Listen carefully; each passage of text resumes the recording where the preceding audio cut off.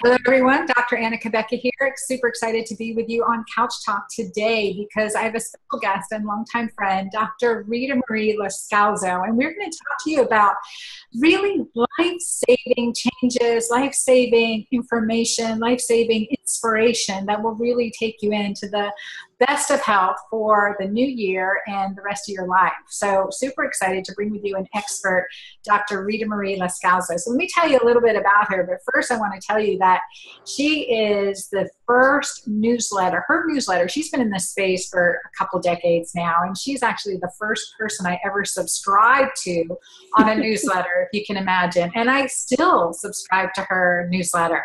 So for years now, I've been watching her work and learning from her, and we've become friends and interacted. And I recently spoke at one of her events called Shine, where she really helps health educators understand the holistic aspects and integrative aspects and functional medicine aspects that help you get better and to further coach along individuals in this space as well. So she runs that program. She's a licensed chiropractor. She's been an educator in the field for, again, decades, and a leader in integrative and functional nutrition and actually functional endocrinology and nutrition as that pertains to inspiring and repairing the damage that our lifestyle and food and environment can have on us. So she currently is leading a program called the Sweetspot Solution,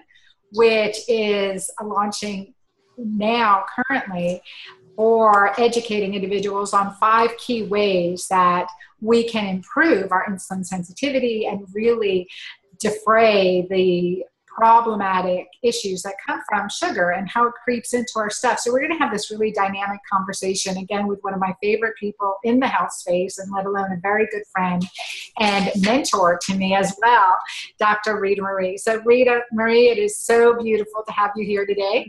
So grateful to be here, and the admiration goes the other way as well. I just love what you're doing, and I love every time we have an opportunity to geek out like this and share and change lives. So thanks for having me. Well, my pleasure, my pleasure. Now tell me a little bit, tell our audience a little bit about how you've evolved and really now the focus of your practice. Yeah. So, long ago and far away, I was addicted to sugar, and I was on a, standard American diet, and lots and lots of stress, and my body broke down. And I always say I'm really fortunate that my body broke down when I was 25 instead of 45 or 55, because at 25, there wasn't that much time for me to completely break down. So I was able to turn things around at an early age and now experience amazing health at the age that I'm at now. So that, and I evolved. I said, this shouldn't be this hard to get your health back. And I went into functional medicine and got my degrees and all that and started practicing. But along the way, I started realizing how many people were suffering from this silent killer, this insulin resistance, and they didn't even know it because medically, they're not looking at it until it becomes too far along and too close to diabetes. And then they say you have prediabetes. And what I discovered was that it's a walking time bomb, literally, that people are walking around with what I call pre-insulin resistance or subclinical insulin resistance, that they're having lots and lots of glucose spikes and peaks, and that's creating a stress on their insulin receptors. And they're having lots of high levels of insulin, which can be damaging. And eventually that leads to very high levels of blood sugar all the time, which becomes diabetes. But it's more than just that. And so I watched family members die from what I believe now was undiagnosed insulin resistance. I watched my mom and my dad drop dead suddenly in their 50s and early 60s of heart attacks that nobody understood why.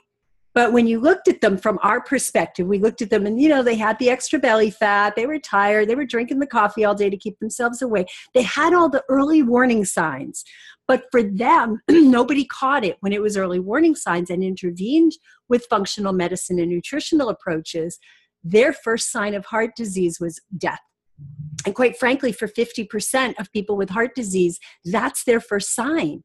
because nobody's really looking at all those things that lead up to it. So those were my parents. But then about, I would say 10, maybe 15 years later, my younger sister was diagnosed with lymphoma. And she died within 3 months. And say, well, what does that have to do with insulin resistance? She was morbidly obese. She did not eat any fresh food. She was constantly complaining about the fatigue and the memory stuff and the brain stuff and all the chronic illness things that we know are associated with that problem. And just by looking at her, you would know that she had an insulin problem, because anybody that's obese in general has a problem with insulin receptors and with blood sugar balance. And nobody caught it early enough when she was going to the doctor saying, I'm tired. Oh, here, take this. Oh, I'm having this, cold or flu. Here, take that. I'm having these headaches. Oh, do this. And nobody really took it seriously and went in to try to find the root. And as a result, she developed a deadly disease and was dead within 3 months of diagnosis. That disease didn't start 3 months before she died. That disease didn't start when she was diagnosed. It started years and maybe even a decade or so or more before that, with the chronic overload of insulin and blood sugar imbalance. So I'm so passionate about this. And on top of that, when I look at my patients, right, I have them start to measure their own glucose, and we monitor their food intake and their lifestyle based on what we see. And the results I see are phenomenal. Like people on thyroid medication for 50 years who suddenly don't need it anymore. Their Hashimoto's is gone. Their pituitary issues are gone. Everything goes away when they address the underlying cause. So am I passionate about this? You bet. I know, and I love that about you, because that's exactly right. And I think that silent killer, the inflammation piece of it, right? That tie-in, right? We've seen how Time Magazine, I can remember the cover of Time Magazine, inflammation, the silent killer. We need to connect the dots between elevated blood sugar and inflammation, right? Because as medicine, we're constantly getting to the root cause, but even then beyond that, the underlying cause. Yes. As we dig deeper, let's talk about how sugar is the culprit, first of all, to kind of just bring our awareness, because it's not just sugar, it's artificial sweeteners, and it's hidden. It's the hidden, yes, the secret sugars, the hidden sugars that are just hiding away in just about everything we eat, including, tomato sauce and things you would never expect, salad dressings. I go to Whole Foods and I want to buy a salad. Oh, a nice cucumber salad. Sugar is in the ingredients. Like, why do we need sugar in a salad dressing? Come on, right? There's so many amazing savory spices that actually are therapeutically beneficial to the body. Why do we want to put sugar in there? Well, why we want to put sugar in there is because the food industry knows that there's this bliss spot.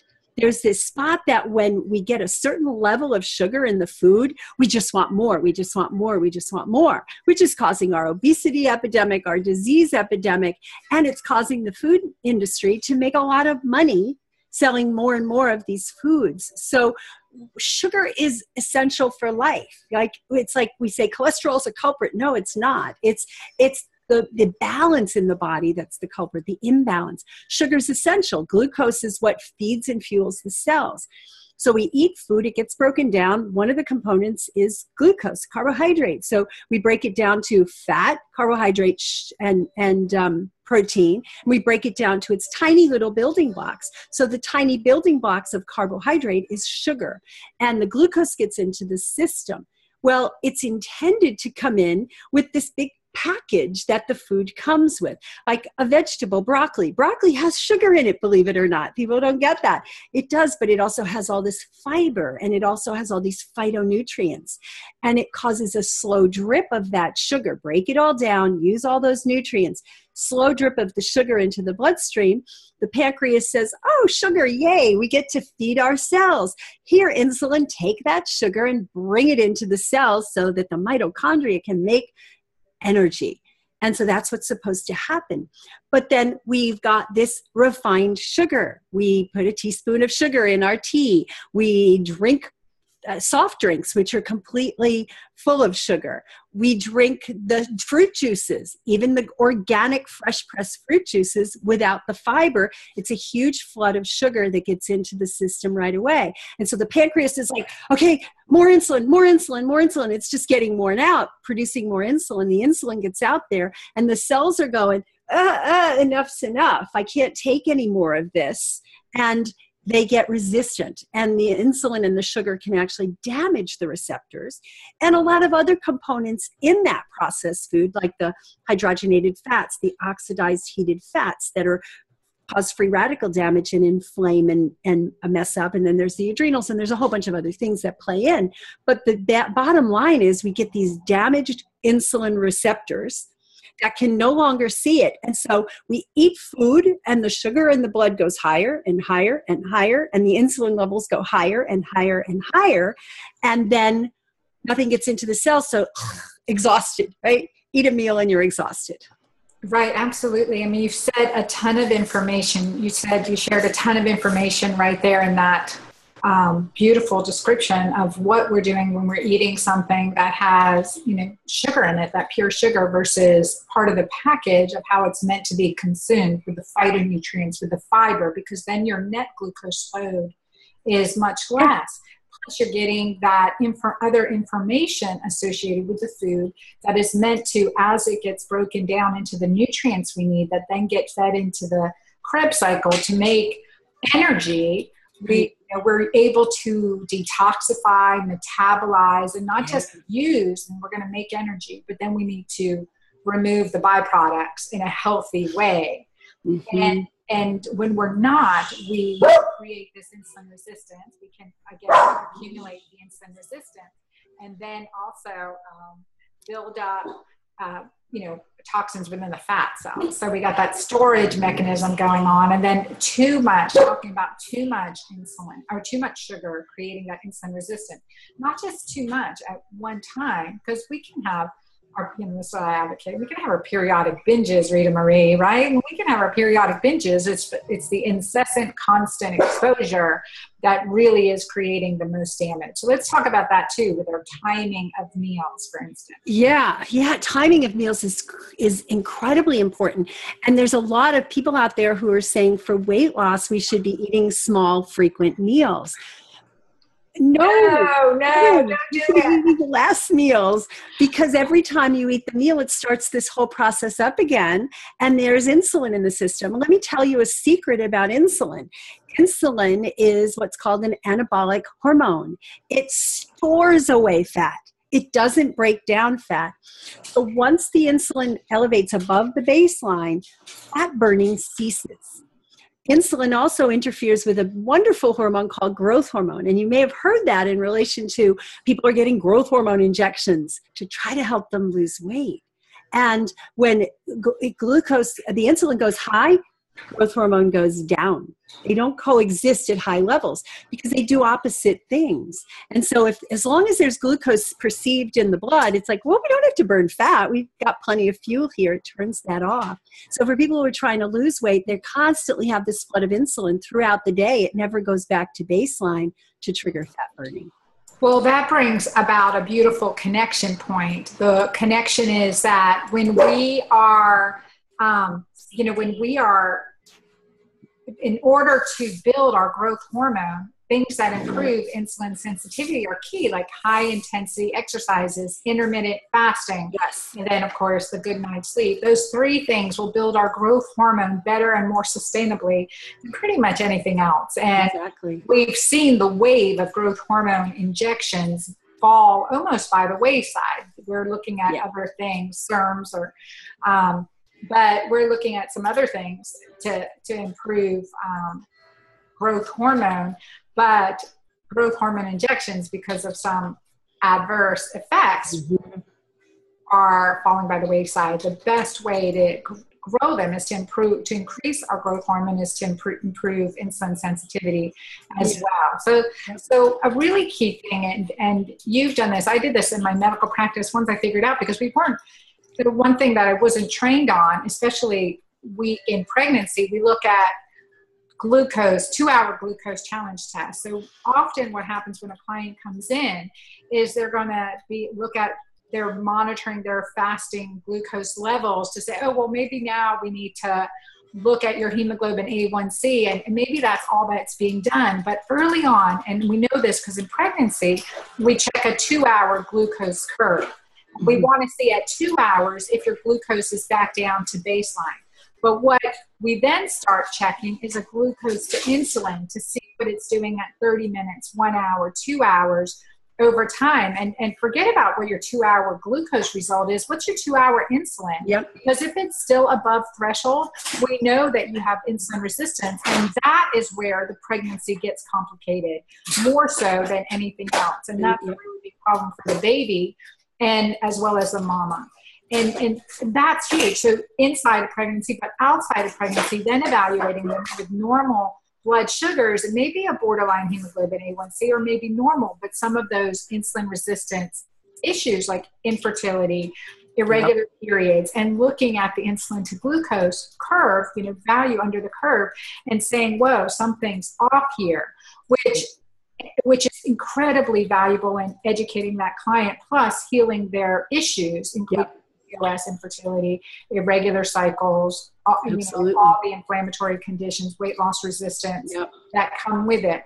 So Ritamarie, let's talk about what is normal blood sugar, what is normal hemoglobin A1C, where we really want as functional medicine providers to get clients to their optimal. Yeah. Just to clarify what hemoglobin A1C is kind of, it's an average, it's a measure of the average blood glucose over a period of time. And what it really means is what percentage of your red blood cells are coated with sugar. And there's a normal range when the blood sugar is kept in a good range that there should be. Well, in diabetes, they're considering them well controlled if their hemoglobin A1C is around 7 or below. Well, at 7, the average blood glucose is somewhere in the 130 range. And if the average blood glucose is 130, the peak is way higher. So that's not good, considering that fasting blood glucose in a diabetic is considered 120 or higher. So what I like to see for hemoglobin A1C is I like to see people at around 5, a little bit above, a little bit below, but really around 5. At 5.6, it's considered insulin resistance medically diagnosable. Like, oh, you're borderline diabetic here. And at 5.6, that average blood glucose is around 120, 119, 120. At 5, it's right around 98. That's much healthier. That's much healthier to keep your average there. What we're looking at is average and quote unquote normal versus ideal. And in functional medicine, we're looking for ideal. When do you have the least risk and the best functioning? And so in medicine, they say at 120, you become diabetic. Well, it doesn't mean that all the complications of diabetes start when your fasting blood sugar hits 120. It means they've been going on for years, and all that damage is already happening in your body. So when you develop retinal damage and start to go blind, or when you develop the peripheral neuropathies, it's not like you started and the day you went above 120, that's been going on for decades. So we want to be able to check that. So I think that the hemoglobin A1C should be a normal part of checking people on an annual basis to see, is it creeping up? And now they don't even test it unless you've become diabetic or you're close. Then they'll look at it. I think that's criminal. It's a simple test, costs about $30, and everybody should get it. Everybody should get a baseline of that. So that's one thing. And then sugar, 120. They say between 100 and 120 is insulin resistance. But when you look at the statistics at 90, fasting blood sugar in 90 above, the person in the 90s has a much, much higher risk of heart disease than the person in the 80s. Like it goes up 4-fold, the higher up in the 90s you get. So I don't ever want to see people above 90 in terms of their fasting. If it's above 90, then we're working on this as an issue. But the third part you mentioned was what they call the postprandial, after eating, that curve. And what they're telling diabetics is as long as your 2-hour postprandial after eating is 140 or below, you're okay. That's criminal, right? I don't like to see it ever go above 110, 120 at the outset, at the peak. at the very highest, which is usually around 45 minutes, maybe half hour for some people, an hour for others. So what you said before about measuring every half hour is critical, because that's what people need to be doing to see if they're at risk. And there's a lot of people who their fasting is 85 and their 2-hour postprandial is maybe 90. And you think, oh, they're fine, but they're going up to 140 in between. That's exactly right. And that's where it gets missed, like the problem in between. But also from, experience, and my clinical experience is checking the fasting blood sugar to insulin, the fasting, 1 hour and 2 hour blood sugar to insulin postprandial. But even like if your doctor won't do a fasting, if your doctor won't do a fasting or 2-hour glucose insulin challenge test, at least get your fasting insulin down. And we want that fasting insulin below 15, ideally below 10. Ideally below 5, actually. Below 5. I mean, when you really look at the statistics, 3 to 5 is the ideal, below 10.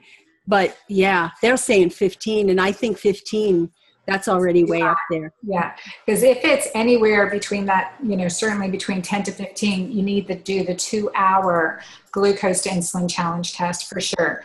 So, and you can do it at home, by the way. People can do that at home. They don't realize that they can do it at home. Tell us how we can do it at home.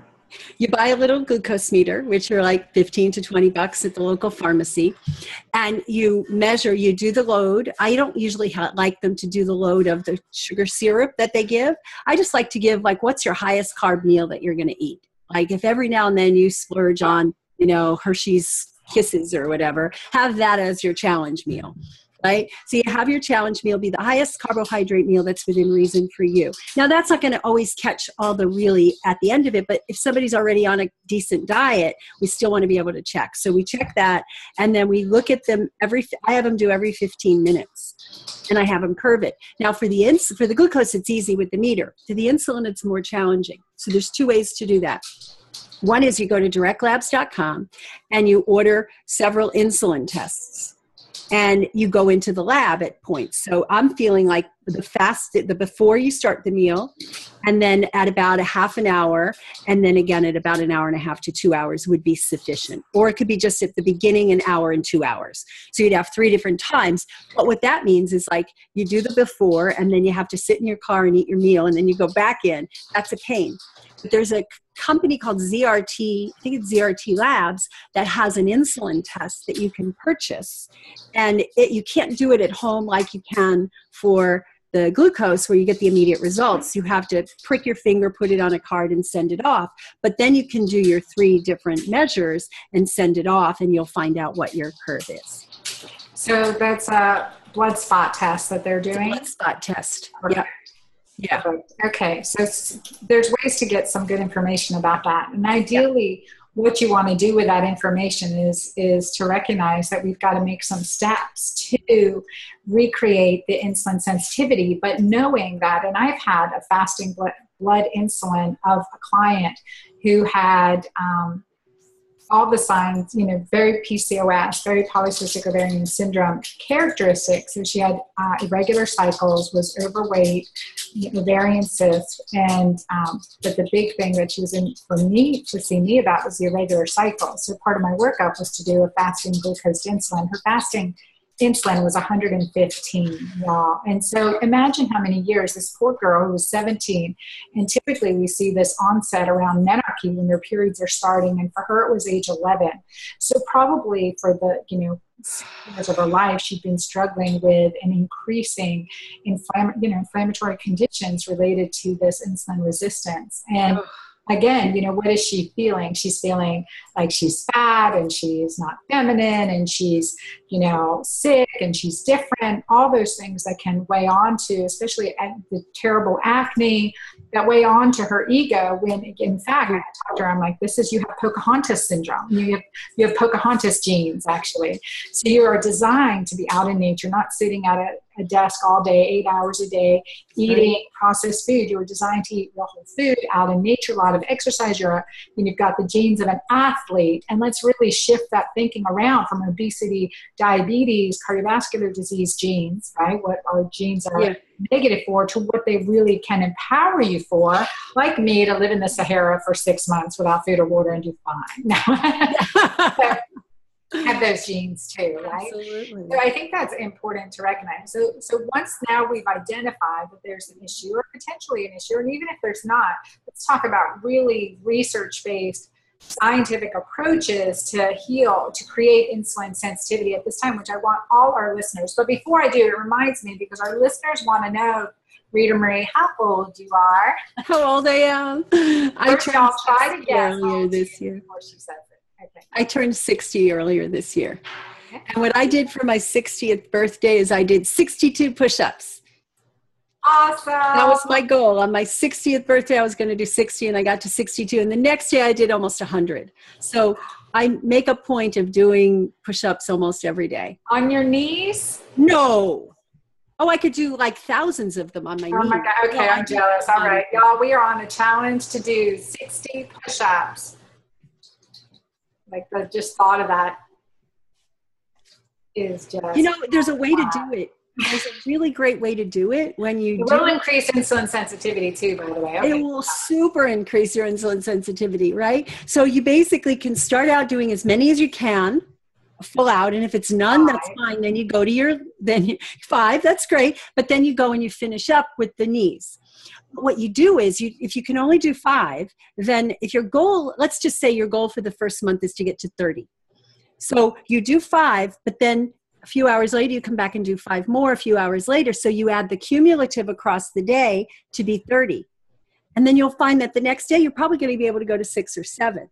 And then you do the same thing, and you just keep doing it until you actually get to that goal. So it's not that hard to do. And you can also do your 5 and then drop down to your knees to do the rest of the 30. The next day, you'll probably get to 7, then drop down to your knees to do the rest of the 30, and on and on. And it works. And that's how I got up to the 100 or, whatever. And I didn't do the 100 all at one. Like what I had to do was pause when I got to like 40 or so. And I just kind of paused in that position, took a couple of breaths, and then continued. So I didn't like go all the way. That's my goal, though, is to go all the way to 100. Oh my gosh, that is awesome. All right. I am inspired by that, Ritamarie, for sure.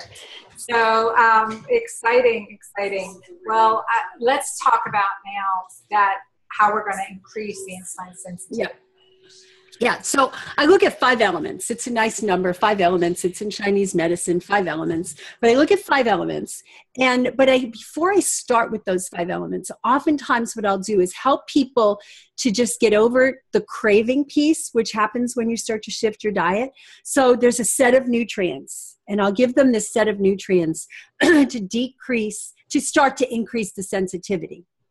And then we have to decrease the load. So we look at the diet from the standpoint of a 2-pronged approach: increase the sensitivity and decrease the need for insulin. So I start them with the supplements. I used to start them right away with the diet piece, and people go, I'm craving and I'm this and I'm that. And when I started with the nutrients, then that craving was tempered down a little bit, and then they went on the diet piece. And the diet piece is basically, there's the foods that trigger the insulin, and you've got to get rid of them. And I create this plan so that I can get them to do a 30-day metabolic reset. And I call it that because in 3 weeks, it's been proven, there's a lot of research to that effect. In 3 weeks, you can reverse the insulin sensitivity. But I give them an extra week. So I do a 30-day because there might be a spot or two in there that you make a mistake. So what we do is we look at glucose testing. We get people to test, and we get to see what their trigger foods are. And then we have a list of foods that, regardless of what they do to you, are problematic. So we take those out. We have them on this great diet, great food, yummy food. We have a 250-page recipe guide. But we get them on this really great diet. But diet alone won't do it. So you mentioned earlier the spacing, the timing of meals. And one of the cool things about being hungry and spacing your meals is that you get the stomach to produce a hormone called ghrelin. And ghrelin triggers you to be hungry. And so if you don't immediately become slave to ghrelin, and as soon as it rears its little head, you do something about it, ghrelin says, oh, well, they're not going to give me anything. I might as well go burn some fat. And it triggers growth hormone release. So if you eat immediately upon getting hungry, you're thwarting your body's ability to burn some of that excess fat that you've got stored, that we all have stored in various places around our body. So that's one thing, is to spread the meals out. Now, some people are eating every 2 hours and claim I can't go longer because I'm feeling, exhausted, lightheaded, etc. The interesting thing about that is when I test people that think that their blood sugar is low and they have to eat, it's actually high for many of them. But the body is like so desperately trying to get that sugar into the cells and can't. The sugar's way high, but the cellular concentration of glucose is way low. So it's not the blood sugar, it's the cellular concentration that's triggering the brain to say, we need more, we can't get sugar in, right? And so I like to see people space the meals, ideally between 4 to 6 hours, 6 hours being great, longer if they can, but most people, we're starting with people who are eating very frequently. So I say, okay, just increase it by 15 minutes. Feel the hunger. Thank your body for all the great stuff it's doing with the growth hormone, and wait 15, 20 minutes if you can. Have some water to maybe, soothe it a little bit. And then if you have to, then you eat. And then I have this thing I call the, the snack attack strategy. Like if you have to eat, let's start with the lowest possible glycemic foods and do something to fill. And I have this whole strategy for doing that. And we teach that in the program. So we space those meals. And that helps a tremendous amount. So the timing is important. So what you eat is important. The timing is important. You mentioned really earlier on about the exercise. That's a huge piece. And I teach those high intensity bursts of exercise. Who can't exercise for 30 seconds, 4 times, 8 times a day? Really? I mean, right? You can't say I don't have enough time to go 30 seconds. And there's all kinds of cool things you do. In one of my videos, in the series that I have, this free video series, it teaches and it shows me doing these exercises. And you can use a sack of potatoes and do squats, hold them like this. And it doesn't have to be any fancy equipment. It doesn't have to be anything special. But that high intensity, 4 to 8 times a day, will start to burn fat and improve insulin sensitivity by raising growth hormone levels. So that's 3. I'm gonna save my most important one for last. You might have thought the food was the most important one, but I'm going to save my most important one for last. The 4th one is sleep. And that was my thing. I started testing myself and realized that I was having these blood sugar spikes and I couldn't understand it. I was eating a pristine diet. I was exercising. I was managing my stress. I was even timing my meals. But what was I not doing that still caused me to have some of these spikes was sleep. And there's tons of research on the fact that even one night of bad sleep in a perfectly normal person creates a temporary insulin resistance. So what about those of us who are chronically pushing the envelope, who are doing, 4 to 6 hours of sleep a night over the course of many years? Chronic insulin resistance, even in spite of everything else being good. So we teach a lot of strategies for getting a good night's sleep in our program. So those are the 4. And that starts in children too. I mean, our children that aren't sleeping their optimum amount are becoming insulin resistant as well. So Absolutely. So it starts at a young age with what they're doing as well. And also noting, again, that was the 3rd factor that increases growth hormone is a good night's sleep. So hence we're tying in. That's right. Why one of the measures that we do to look at your level of growth hormone is insulin-like growth factor. Yes. So it all kind of tying in together, and how we are designed to eat. A couple things that we talk about, timing of meals. My audience knows I'm a big advocate of keeping a nice healthy distance between dinner and breakfast, at least 12.5 hours, yes. 15. We know there's a breast protective effect for that. And here are some of the reasons we create this insulin sensitivity: improve our growth, improve our ghrelin, improve our growth hormone, burn our own fat, create some insulin production. All of these things are very, very beneficial. Where it throws us off is when we become acidic versus alkaline. So I definitely want to get back on this topic. Absolutely. 4 key areas first: the glucose testing and determining the trigger foods, and then the timing of our meals, right? And how to optimize our ghrelin production so that we can burn fat and produce more growth hormone. The 3rd is exercise, and the 4th is sleep. So suspense no longer. Number 5. Stress. Right? Cortisol. What does cortisol do? Cortisol is that hormone that gets produced when you're running away from lions and tigers and bears. And so what do you have to do to get away from a lion or tiger or bear? You need a good flood of blood glucose so that you can use that for energy to supply your muscles. Well, most of our stresses don't involve lions, tigers, or bears, and they don't involve physical activity at all. Most of the stress is sitting at the desk and worrying and, just losing it over the non-tangible things in life. And that causes that same flood of cortisol, which then goes to storage and usually goes to glycogen or muscle. Actually, cortisol pathways prefer muscle, breakdown of protein to form new glucose. It's a process called gluconeogenesis. And so now we have these thigh muscles that get burned away. We take the protein there and we turn it into sugar. And then that sugar courses through the blood and it doesn't get absorbed. It doesn't get into the cells because of insulin resistance. And then we have to do something with it. So we trigger fat storage. Oh, let's save this for later. And it gets fat. So if you want your thigh muscles to turn into belly fat, get stressed out all the time, right? So I teach people processes for, life's inevitable. Out there is inevitable. Stress is inevitable. It's how do you manage it on the inside? And I like to teach people processes for noticing, first of all, that they're in that stress mode and using their breath and using appreciation and using maybe tapping or whatever other techniques we have. There's a lot of them to dissipate that. And one of the things I do too, to dissipate that level of sugar, because it's sitting there, what are you going to do? And I've measured it, by the way. I've measured it. I've gotten upset about something and go, I wonder what my blood sugar is right now. And it's gone up to 150.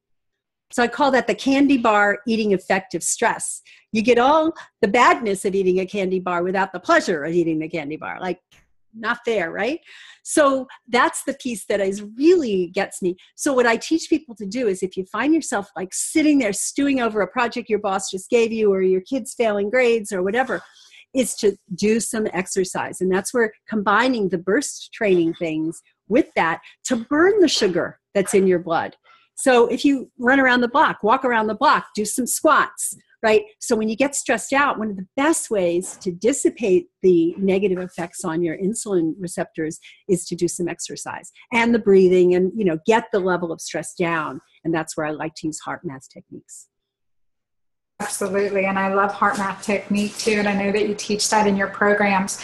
Yeah. So I think that's really beautiful kind of to do is that incorporating those mini burst exercises throughout our day, especially during breaks. And again, neuroscience research has proven increased effectiveness when you have 5 to 10 minute breaks on the hour to do some exercise or working, standing or walking around, and versus the sedentary, like I've been all morning type of activity when we get behind deadlines or whatever it may be. It's just really making we have increased productivity, increased overall health, better circadian patterns when we are up, 5 to 10 minutes on every hour. So take that opportunity, take a 30-second burst. I think we can do that. I think as a Couch Talk community, we can all incorporate that. And that's a really good reminder too, and an excellent way to handle stress, which will also make us acidic. So again, increasing inflammation. So let's now talk, because many years ago, we're talking about how important it is to check your pH and looking at that and get alkaline. So my audience has heard from me a bit, but I want you to share your experience and your take on that and how important it is. Yeah. So being in an alkaline, just to a little background, they probably already know, but our blood pH maintains within a very narrow range of 7.35 to 7.45, which is slightly alkaline. Life creates acidity. Stress creates acid byproducts the body has to then break down, which shifts that. So certain foods create a more alkaline, what they call ash, but an alkaline residue. Some create a more acidic residue. And the body has to do whatever it can to just maintain 7.35 to 7.45, or you go and you die on either end of that. You get very sick and you die. So it's a very important range to keep. So what does it do? It says, well, okay, woo, this new stuff that just came in, this stress or this herb, not herb so much as medication or this food. Excuse me, I'm going to grab some water. There we go. Will create a threat to that alkalinity. And so it's like, okay, what do we do to buffer it? So we need alkaline byproducts to buffer it. So where do we go? Well, we go to deposits in our body of alkaline minerals. Best one is bone. We have tons of it. So when we threaten that range by eating a lot of acidic foods or getting stressed, the body says, okay, no problem. There's plenty of calcium and magnesium and all kinds of great minerals. I'm just going to pull it out of the bone and I'm going to get it in the blood and we're going to get this maintained. Well, so what's the cost of eating acidic food? What's the cost of eating acidic food or getting stressed out? It's your bone integrity. And that's just part of it. It compromises hormones. It compromises the immune system. It compromises everything in the body, your brain function, etc.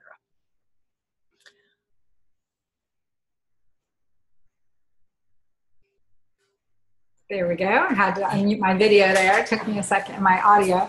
But yeah, no, so that's beautiful. And why it's important to check is because we don't know. And we think, oh my gosh, we could be doing everything right, but where is the sabotage coming in? Yeah. So I'm always like, okay, let's get our Nancy Drew on, our Hardy Boy, and just kind of investigate the situation and look at our environment, look at our lifestyle, look at our sleep patterns, look at our stressors and all and food sensitivities. That's another one that will be acidic. And you're like, oh, well, why aren't I getting alkaline? I think I'm doing everything right. Lo and behold, there's a food sensitivity, inflammatory, something or other that you're eating too. But to know that it is not just about food is really huge. To know that it's not just and EMFs even in the environment. Like I think and you're sleeping in this bed that's close to these wires and your alarm clock's right by and that's a stressor that causes the body to become more acidic. So it's really just pulling apart your life and looking at where are the factors. Yeah, I'm eating great food. And a lot of people say, I'm eating this great diet and I'm not getting better. What do you think the problem is? Let's just look at that attitude here. Like that's the problem, right? And so people don't realize that because they get so stressed out trying to do everything right on the food realm that they forget to nourish their emotional and their spiritual pieces. I think that's a beautiful way to close too, is about nourishing our emotional and our spiritual piece and how important that is, Ritamarie. Now let's tell people how they can, what you've got going on right now with your program, and also we're going to direct people to drAnnaCabeca.com/Sweetspot to get some free informational videos from you and some information on really what you can do and your family can do. Do this for your family in conquering this issue of the silent killer, sugar, and how that's crept into our lives and what we need to do about it to get really sensitive by one of the world's leading experts in this area and in functional nutrition and functional endocrinology, which is so cool. So Ritamarie, tell us more about that and what you're offering. Yeah, I put together a really cool 3-part video series, and I just kind of laid it out, and each video goes into a different aspect of it.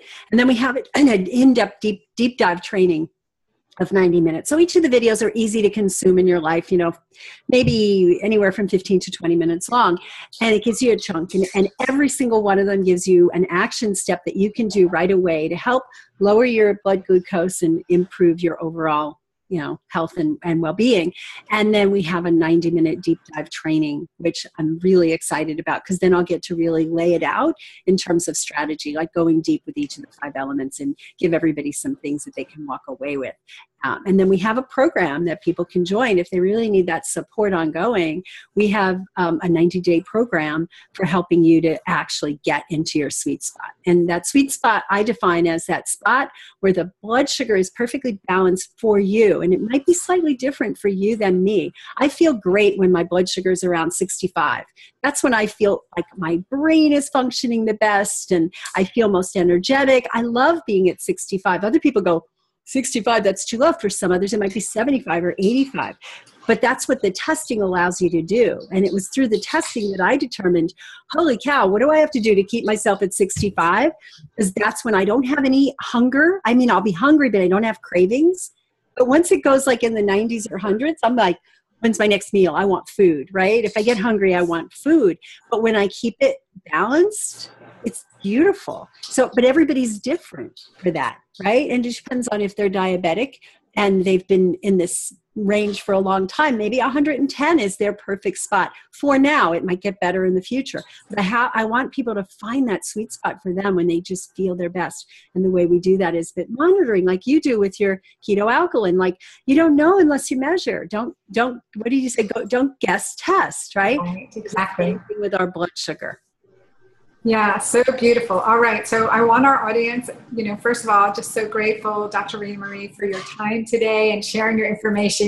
We can, again, talk for hours, which I love you so much for all the information you share generously. So I know that this is an amazing program. I'm excited to share it with my audience.